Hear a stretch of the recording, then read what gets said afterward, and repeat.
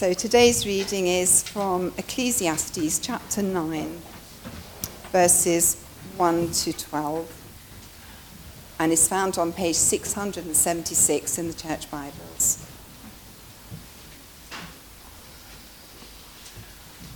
A common destiny for all. So I reflected on all this and concluded that the righteous and the wise and what they do are in God's hands. But no one knows whether love or hate awaits them.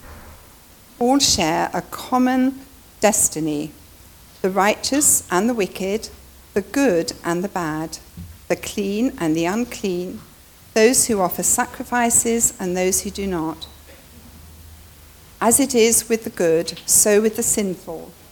As it is with those who take oaths, so with those who are afraid to take them. This is the evil in everything that happens under the sun. The same destiny overtakes all. The hearts of people, moreover, are full of evil, and there is madness in their hearts while they live, and afterwards they join the dead. Anyone who is among the living has hope. Even a live dog is better off than a dead lion. For the living know that they will die, but the dead know nothing. They have no further reward, and even their name is forgotten. Their love, their hate, and their jealousy have long since vanished. Never again will they have a part in anything that happens under the sun. Go, eat your food with gladness, and drink your wine with a joyful heart, for God has already approved what you do. Always be clothed in white, and always anoint your head with oil. Enjoy life with your wife, whom you love, all the days of this meaningless life that God has given you under the sun, all your meaningless days. For this is your lot in life, and in your toilsome labor under the sun. Whatever your hand finds to do, do it with all your might. For in the realm of the dead, where you are going, there is neither working, nor planning, nor knowledge, nor wisdom. I have seen something else under the sun. The race is not to the swift, or the battle to the strong. Nor does food come to the wise, or wealth to the brilliant, or favor to the learned. But time and chance happen to them all. Moreover, no one knows when their hour will come. As fish are caught in a cruel net, or birds are taken in a snare, so people are trapped by evil times that fall unexpectedly upon them. This is the word of the Lord. Thanks be to God. Brilliant. Well, do keep that passage open in front of you. It's good to be back this morning in the book of Ecclesiastes. And as you've gathered, it's a book, isn't it, looking and searching for wisdom. And because our world is crooked, because our hearts are crooked, we need God's help to discover that wisdom for us this morning. Let's pray as we come to this passage this morning. Father, again, we remind ourselves that you are in heaven, that we're on earth, as chapter 5 said, and so we come humbly, not to speak now, but to listen to you. So please open our ears to hear your wisdom for us, your truth for life and living, and please move our hearts to live in the light of what you reveal to us. And we ask this for Jesus' sake. Amen.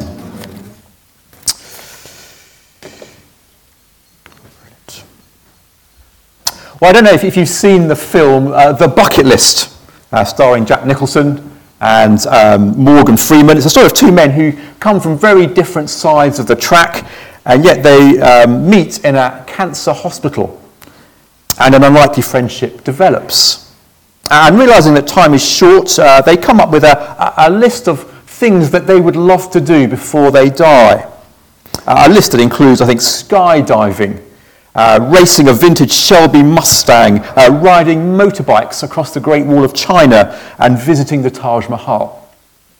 And in the joys and thrills of this globe-trotting adventure, they also start to reflect, I think, on the more serious things of life: regrets, broken relationships and marriages.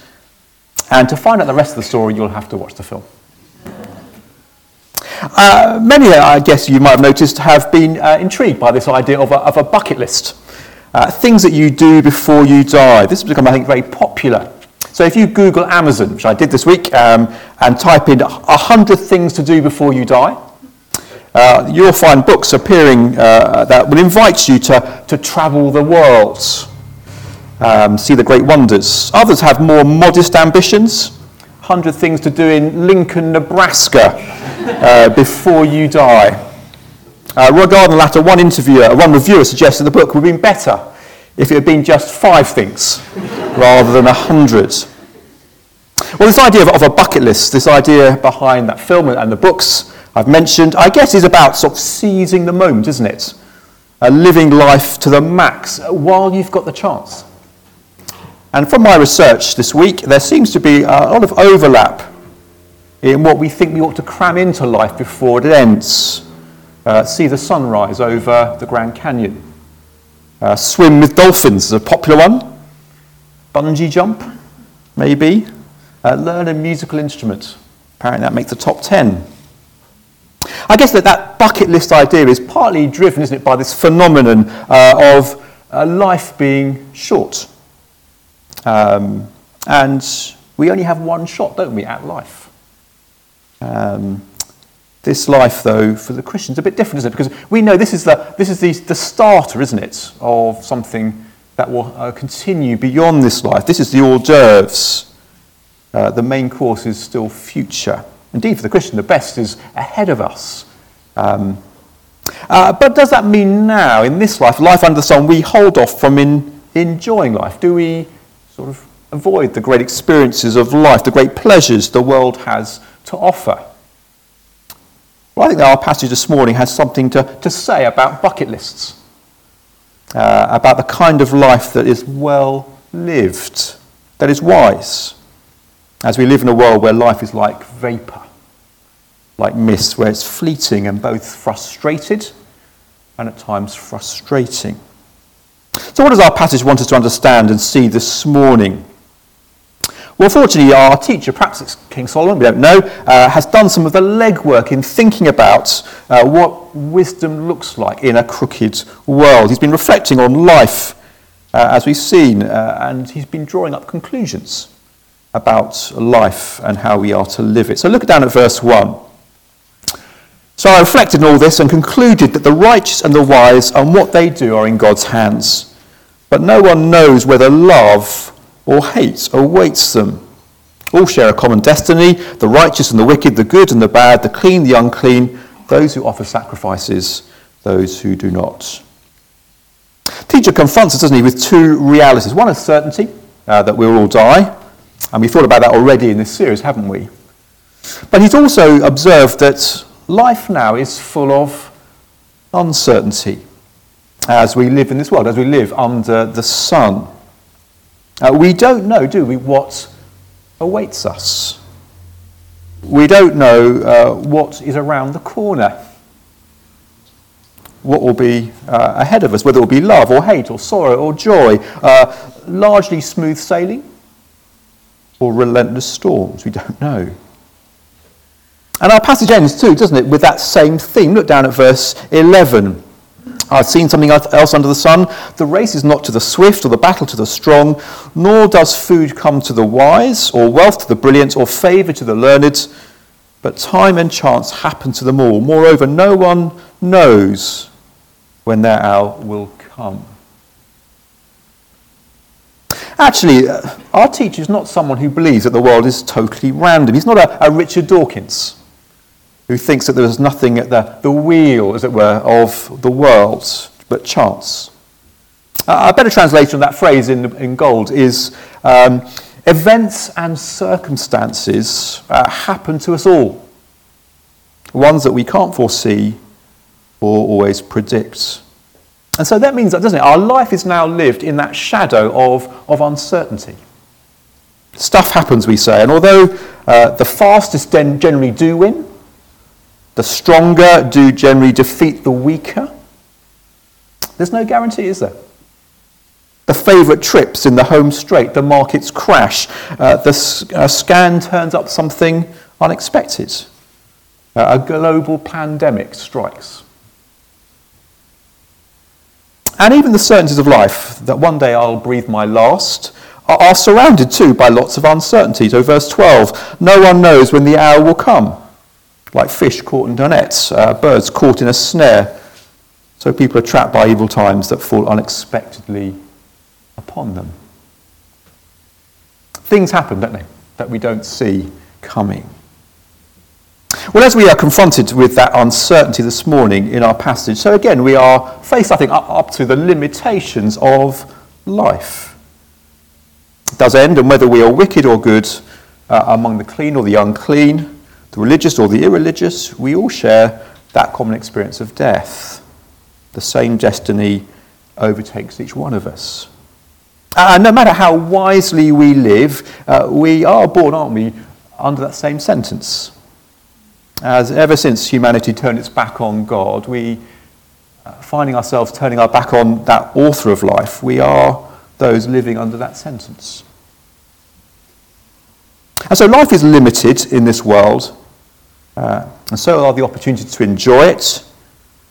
Our enjoyment is fleeting. We have our moments that we're under the sun, or as Shakespeare put it, we have that moment on the stage, and then the curtain falls. And the teacher confronts us with this very intriguing statement: a live dog is better than a dead lion. Even the lowliest life, and dogs in those days were the low life, the scavengers, not the treasure pets. Well, even they have something going for them, more so than a majestic but dead lion. See, where there's life, there's opportunity. If you're conscious, you can experience and feel. But when it ends, there's no play again button to press or click. It's game over. And the teacher, I think, wants us to grasp this, even if that day might seem a distant reality. The countdown starts, doesn't it, when we are born, even if we don't know how much time is on the clock set for us. So uncertainty and limitedness is what life looks like now. And if those are truths we would rather not face up to, we can't ignore them. But the question is, of course, well, how do we live practically, wisely, in the shadow of these uncomfortable and undeniable realities? I did some research this week because I discovered there's lots out there about how do we live with uncertainty and some of the anxieties maybe that come with that uncertainty. Here are a few suggestions that I came across on some popular websites. Take control. Replace expectations with plans. Whatever that means. On a similar line, focus on what you can control. Practice mindfulness. I don't know what that is, but it sounds exciting. Develop habits and routines that put you in the driving seat. Find healthy comfort items, not drugs or alcohol. Didn't mention chocolate there, that was good. Work out the positives in a situation, don't focus on the negatives. Here's an interesting one: stop looking for someone to rescue you. What does the teacher say? How are we to live in the light of our limitations, including that limitation to know what's around the corner?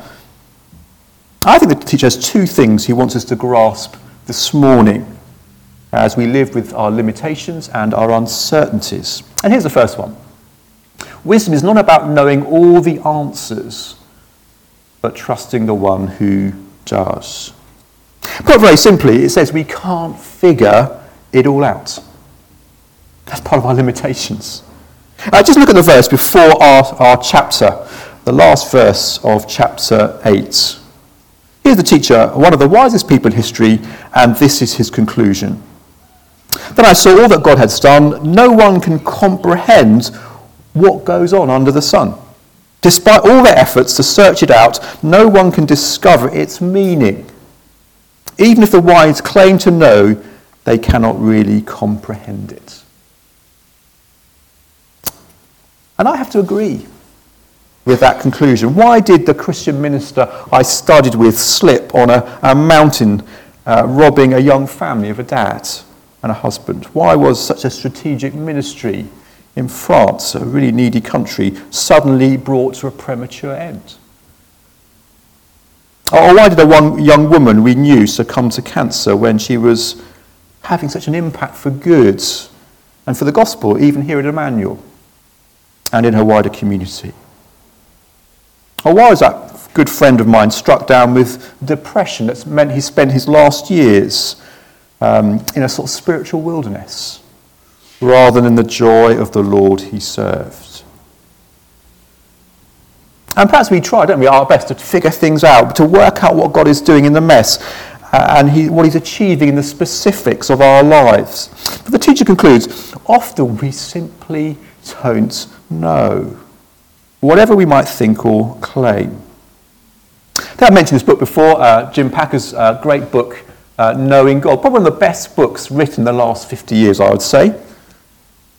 And there's a section in it where the author, Jim Packer, talks about Ecclesiastes and why this book is in the Bible. So if at the end of this series you're still pretty clueless, that might be the answer. Read that part of his book. And Packer says one of the main purposes of Ecclesiastes is to correct a misunderstanding we might have. You see, we think that godly wisdom is all about God letting us into the secrets of what he's doing in particular situations and why. And Packer argues God's ordering of events is inscrutable. That means often unclear, unknowable. Much as we want to make it out, we cannot do so. The harder we try to understand the divine purpose in the ordinary providential courses of events, the more obsessed and oppressed you grow, and the more tempted to conclude that life really is as pointless as it looks. But he adds, this is an important thing, he adds one more thing to say on this subject. The truth is that God is his wisdom. God in his wisdom to make and keep us humble and to teach us to walk by faith has hidden from us almost everything that we should like to know about the providential purposes which he's working out in the church and in our lives. And so having acknowledged the limits of our understanding, notice how our teacher continues in verse 1. So I reflected on all this and concluded that the righteous and the wise and what they do are in God's hands. And it's true, acknowledging that my life is not in my hands, but God's, I think is at the heart of what it means to walk by faith, to live out the Christian life. It's not about the power of positive thinking. It's not about being able to figure out what's going on always, or even our ability to figure out what God is doing in every situation. It's certainly not about taking control, but it is about trusting the one who is in control and trusting that he has to have has to be the one with the hands on the wheel. That's a place we want to be, actually. The best place to be, in God's hands. But don't get me wrong, there are times, aren't there, I think, when we do see something of what God's purposes are. We catch a glimpse, don't we, of what God is doing in a situation. And that can be a great help and a great encouragement. But while we're under the sun with our sort of worm's eye view, we don't always see what God sees or what God is doing. But faith, trusting in God and his purpose, is not blind faith, is it? Indeed, this side of the cross, we are given a glimpse into the most, chaotic and confusing event in history, the murder of the Son of God, the author of life. Here's the moment where the righteous one suffers the fate of the wicked, as Ecclesiastes puts it. He suffers our fate. The author of life dies as a common sinner, receiving the judgment that we deserved. But remarkably, God in that kind of apparent chaos reveals, doesn't he, that he's very much in charge of that injustice and evil. He's at work, bringing about his glorious purpose, not least the salvation and redemption of the world. And as God, I think, reveals his purposes here, as he rolls back the curtain to display his plans, I think we are given, aren't we, every encouragement to trust him, to rest in his purposes as they unfold in our lives, even if they often remain quite perplexing and even painful. That's not easy, is it? That's hard. But we do have good ground to do that in the chaos and the confusion. One of my favourite hymns is an old classic written by a man called William Cowper. He was afflicted often by dark depression. He often cried out to God that he would be released from it. But often it seemed his prayers were just unanswered. thankfully, God gave him just enough light in a dark time to write that famous hymn, God Moves in a Mysterious Way. I think my favourite verse is not so much a confident shout of victory, but actually a call to faith. Judge not the Lord by feeble sense, but trust him for his grace. Behind a frowning providence, he hides a smiling face. I love the words because they are real, aren't they? Their acknowledgement that our own senses are feeble. We don't have all the answers. We don't always know what God is doing in the detail. We have to trust the one who does know what he's doing, who does see the end from the beginning. Wisdom, says the teacher, is about not knowing all the answers, but trusting one who does. And secondly, living wisely in an uncertain world, I think, means not trying to control tomorrow, but means enjoying God's gifts today. Living wisely in an uncertain world means not trying to control tomorrow, but means enjoying God's gifts today. It's interesting, much of, I guess, modern life today seems, to me at least, to be a fixation with control. Notice that? So having dismissed God and decided that we can kick him into touch, we resort to taking on the role of God, which means living and acting as those who think they are or want to be in control. In the face of anxieties, the fear of uncertainty, take control. Focus on what you can control. Develop habits that put you in the driving seat. So maybe we resolve not to be couch potatoes. We decide to head to the gym, to work out, because the statistics tell us that if we do so, we will live healthier, we'll live longer. And maybe we become obsessed about putting aside stuff for that proverbial rainy day. Perhaps as working long hours so that we can have that security that knows that every eventuality is covered. We become fixated on studying. We work late into the night to ensure we've got the best grades and therefore the best opportunities when it comes to life's options and choices. But the teacher drives home the point that however hard we try, we can't remove uncertainty.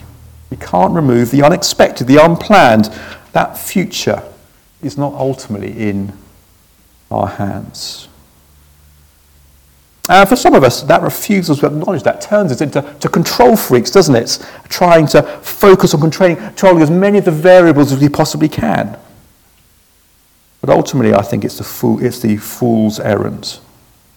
For all our efforts, the race isn't always won by the swiftest. The battle doesn't always go to the strong. Those with the most letters after their name don't often end up being the wealthiest. As the Bible says, time and chance happens to them all. Life is uncertain. God has made it that way. And no amount of clever planning can remove all its uncertainties. Now, don't get me wrong, the Bible's not against planning. Just turn back a few pages to Proverbs 31. You see a wonderful example of a woman commended for her forward thinking and her planning. But I think the teacher, faced with uncertainty and the temptation to try and control life, urges us to avoid the tragedy of trying to control tomorrow in a way that misses out on God's gifts for today.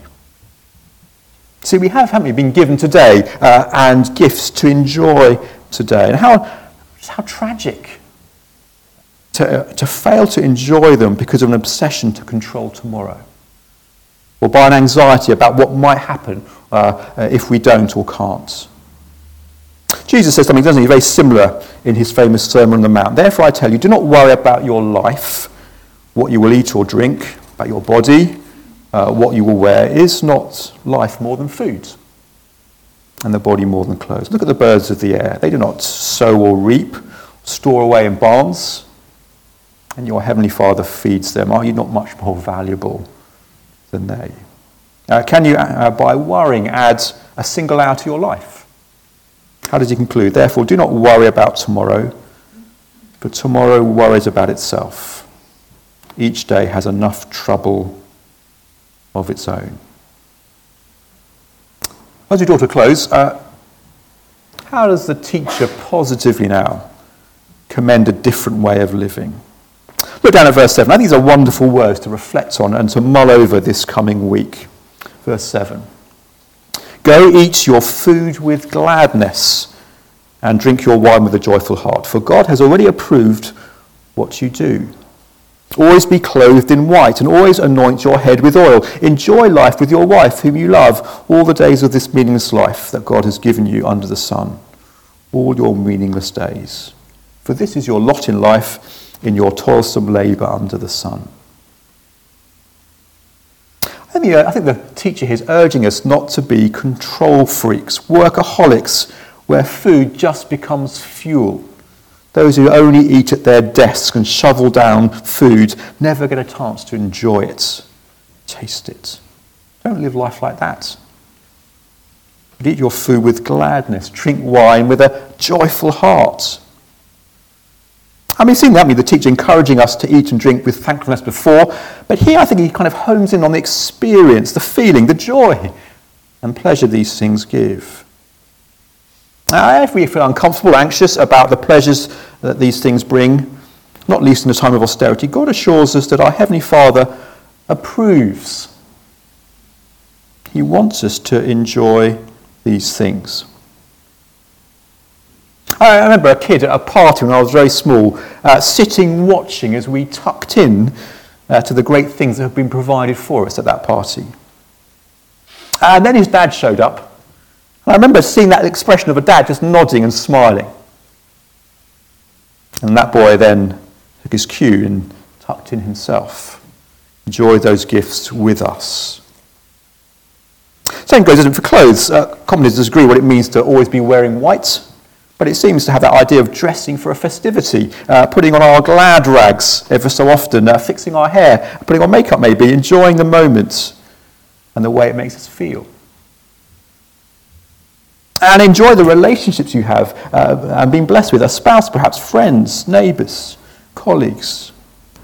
Don't always stay up working late in the office, even justifying it perhaps by saying we're providing for them, but living in a way which means we never get to enjoy them. These gifts are God's gifts to us, things he deliberately has given us as our portion. And we would be fools, not wise, to spurn what God has graciously given us. I love verse 10, whatever our hands find to do, do it with all your might. Throw yourself into life with both feet, seize the day, and those blessings that God has provided for us to enjoy in that day. The opportunities, the gifts. Began with a film, I'm going to end with a film. You might remember the film Dead Poets Society, starring Robin Williams. That rather unconventional teacher, that boy is boarding school in America, and his methods were quite unconventional, weren't they, if you remember the film? But he rightly urges those boys to make the most of life, its gifts and pleasures. There's a great scene there where he gathers them around, those pictures of those boys who've moved on, perhaps years ago, perhaps many of them not alive. And as they kind of gather in, he whispers, Carpe diem, seize the day. Don't live half-heartedly. As the teacher would say, don't half enjoy God's gifts and blessings like that nervous child at the party who isn't sure whether they should tuck in or not. Well, perhaps the teacher's wisdom seems unconventional too, to us, perhaps surprising this morning.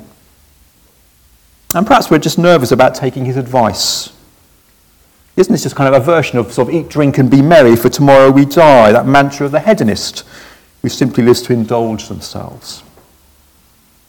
Isn't this what Jesus says not to do, to run after the things that the pagans around us run after, who think they only have one shot at life, who are desperate to get as many points before the game ends? Surely Christians should focus on God or the world to come, the delights we can anticipate then, rather than those shadows on offer now. Well, yes, the teacher does say we are to live with God at the centre, with his concerns and purposes in view. Not least, as we'll discover at the punchline of this book, that we are heading towards a day of judgment, where everything will be brought into judgment. But I think that judgment will not only include what we've done with that gift of the gospel and of Jesus, because that's key to everything, but also include how we respond to all the gifts he sends our way, including those gifts that are part of our portion. And if we are Christians, those approved by God, those accepted by him, not because of anything we've done, but because of Jesus and only through him. Here we discover, don't we, that God wants us to know that he approves of us rightly enjoying those gifts that he's allocated for us. Especially when we're thankful for them, especially when we turn those gifts into praise and to worship as we get to enjoy not just those gifts, but the generous God who provides them. In 1 Timothy 4, Paul reminds us that all God has created is good. Nothing is to be despised or rejected that he sends if it's received with thanksgiving. So let's savour and enjoy his gifts and turn that into a trusting thankfulness that fills our hearts with joy in our wise and loving Father. Well, let's pray that as we live in a world that often feels chaotic, that we might live as those who are released from the pressure of trying to understand everything, knowing all the answers, but trusting the one who does. And let's live those lives released from the temptation to try and control everything, including tomorrow, but actually enjoy God's good gifts today. Let's pray. Father, as we think about life, particularly its uncertainties, we thank you for blessings, gifts that you have poured into our lives. Thank you for that blessing of Jesus, that good gift of the gospel that changes everything for us. But we thank you too for the gifts that we're going to enjoy because of your kindness and grace even today. Father, we don't need to live with a bucket list, perhaps, but we do want to fully enjoy those gifts that you have given us, knowing that they come from a God who loves us, cares for us, provides for us. And even today, as we enjoy those gifts, may those gifts turn our hearts to you and to your praise. And we pray this in Jesus' name. Amen.